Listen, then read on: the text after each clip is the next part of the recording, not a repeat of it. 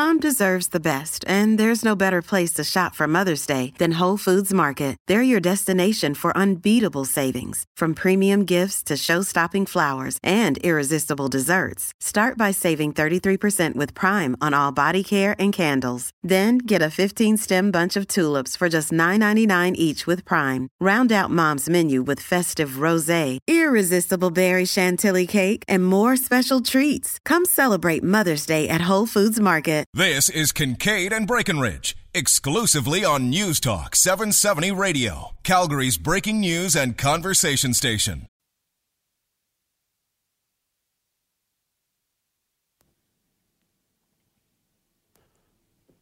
Well, welcome back. I think it's no surprise to folks listening, certainly in the city of Calgary boundaries. Tax assessments have been going out. People have been taking a look at their tax bills. And for businesses, it sounds like it's a pretty big jump. Right? It's the business side of the property tax. So I know we often talk about what it means to the average homeowner. I don't know if people fully appreciate what it means to business. Yeah, businesses pay, I think, way more than their fair share. Property taxes in the city, that might shock you for hear me say that, but look, when you just balance out the cost, the bill that we have to send Edmonton, the bill we get from Edmonton, the check that we have to send up there, I think it's disproportionate between businesses and properties. I'll say this, I got my statement, and I keep them all in my little accordion folder, and I got them out from like the first year, back when I moved here in 2007, and I thought to myself, do I feel like I'm getting 50% more Calgary than I was back then? Because I'm paying for 50% more Calgary. Yeah. Well, and I think for businesses, it's on top of a lot of other things that they're having to deal with, not the least of which is the economic downturn. Now you've got minimum wage increase for some businesses, depending how big the business is. There's, of course, the increase in corporate taxes. And now this. Maybe it's more than some can bear. Darren Hamlin joins us right now. He is the proprietor of Escoba Bistro. Welcome to the program, sir. Good morning, gentlemen. So we heard it described by Greg Clark of the Alberta Party as death by 1,000 taxes, and it seems that's what you're going through.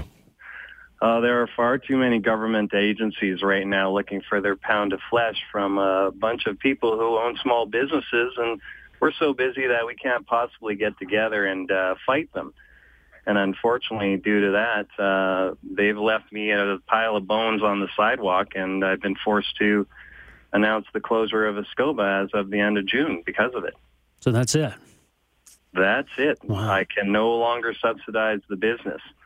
The problem is with a commodity-based economy, we see everyone suffer, and because the last recession was in such close proximity to this one, I think businesses that are fairly large basically cleared house when it came to labor, and people have lost their expense accounts. They're not able to spend personally because of other pressures on their side of things. And we lost about 40% of our sales in the last year, which amounts to more than $1 million. Okay, but well, then it almost sounds like the downturn is the main culprit here. The downturn is absolutely the main culprit. However, when you add in the peripheral costs, which seem to have just stayed or risen, for example, a dollar disparity, as you were saying, raising the minimum wage, property taxes have more than doubled. I did successfully fight my property taxes last year. I got them back down to 34,000. Unfortunately, I had unexpected costs of $14,000 to fight that. So basically, it's a hidden cost. So I ended up paying $58,000 in taxes, even though I was proven right by an independent board saying, yeah, the city was wrong. It should have been lower. And the city has come right back with another $60,000 property tax bill in 2016. Hey, Darren, we got you in a bit of a bad spot for your cell connection. If you can get closer to the tower or something like that. But no, I mean, listen, your tax bill is one thing. We cited the minimum wage there too, so that your cost of doing business has gone up as well as your taxes. Meanwhile, the downtown is being hollowed out, as you say, and those expense accounts are drying up. So your business is presumably down. So, like, what's your alternative here then? I mean, can you close up that shop and move to somewhere with maybe a better tax situation to try and give it another go? If I did that, I'd be moving away from the potential sales that I would have. I mean, downtown needs places for people to go to lunch, maybe not as many times a month as it used to be, but moving away would be a high cost as it is. To move a restaurant, to move a small business, you're well into the $1 million range. So I'd be having to find $1 million to move my business and start that far behind the line. So at this point, the time and effort it would take me to personally helm us through this recession is just simply not worth it at this point in time. There are far too many things compiling up against lower sales. I mean, to survive in business, you look to lower your sales and increase your costs. Unfortunately, the mixture right now is sales are going down and costs are going up. Right. But obviously you're not alone in going through this. So there probably are other business owners who are having to make the same difficult decision you are, but others who are trying to find a way through it. Absolutely. And I've been doing that for the last year, and I personally hit the six figures when it comes to the point of putting money back into the business to try and keep everyone healthy and happy with something to do and to how to pay and to pay their rent with. And at this point, I've tapped out my personal opportunities to do it. And the problem is that I would have to be able to look into the future and say, I can reasonably recoup this reinvestment into the business within a certain amount of time.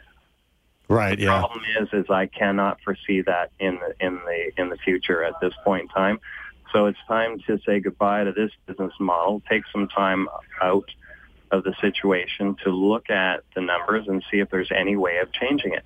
Unfortunately, full-service restaurants have a fairly large labor component, and I would say that service industry is probably the one industry that has been hit the hardest with minimum wage here. And as far as I'm concerned, that is just simply a payroll tax grab, another form of taxation on small business.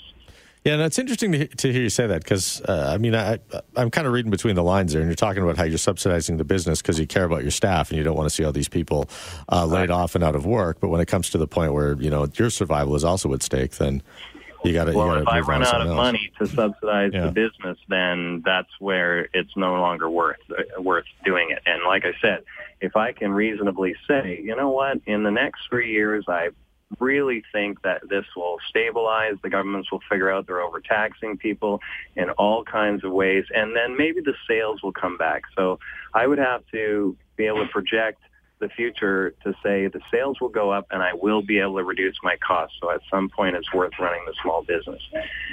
I can't foresee that in the next few years. You'd also talked. I remember last time we spoke there, and you were upset about the cycle track pilot project, and you were concerned that was going to affect your bottom line as well. Did that come to be? There are a few nails in the Escoba coffin at this point in time, and I would certainly say loss of 50% of proximity parking due to the bike lanes is one of them.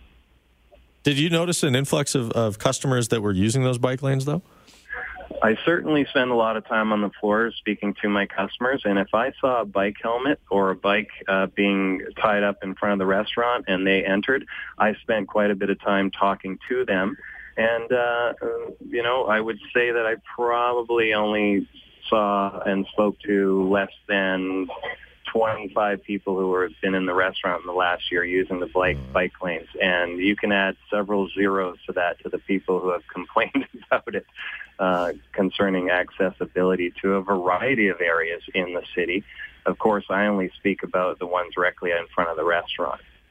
So how many people are going to lose their job when this shuts down? Because I think people need to appreciate that. If businesses aren't able to make it, those are real people out of real jobs. Yeah, at this point, the government's going to say goodbye to any wage hikes and payroll taxes off of that to approximately 25 people. Yeah. Well, Darren, all the best to you, and I hope that you find something else that you can contribute to the economic engine in this city once again in not too long. I've been at it for 25 years in the downtown core, so I've got a few tricks under my sleeve. I just needed a moment or two to try and assess which ones will be working into the near future. So I thank you for the opportunity to broadcast what I would call every small businessman's plight at this point in time. Well, yeah, and you know what? I hope this doesn't come to pass, but I sense this is the kind of the beginning of many more waves like this lapping up on the shore, and many more stories of businesses going through hardship because of this kind of triple whammy here. In my email to the events that I have booked into the future, I basically said that many families have already had to do some fairly drastic measures in order to survive. So really, I'm just an example of what's going on in the province. All right. Darren, take care. Thanks very much. My pleasure. Thank you. Darren Hamlin is the owner of Escoba Bistro on 8th Avenue there. Yeah, and it's unfortunate. And so it is worth noting everything that they've had to bear and the impact it's had on them. I mean, the point we're making about how others are going through this, not to minimize what he's going through, but it's just to illustrate that it is something that's happening across the city and would be happening even if, Nenshi had lost the last election and Rachel Notley had lost the last election. Right? We are in a downturn, and, if you run a business and it's a recession, that's going to hurt your business, clearly. But now the whole point of the conversation was that it's everything on top of that that's just kicking them when they're down. Yeah, needlessly compounded by the increase in corporate tax, by the increase in minimum wage, and the increase in taxes. So in short, people spend less money in Darren's restaurant, and the government's make him pay more to operate it. We'll take a break right here and get to your phone calls. 974-8255. This is Kincaid and Breckenridge on News Talk 770. Roger Kincaid and Rob Breckenridge. Weekdays starting at 9:30 a.m. on News Talk 770 Calgary.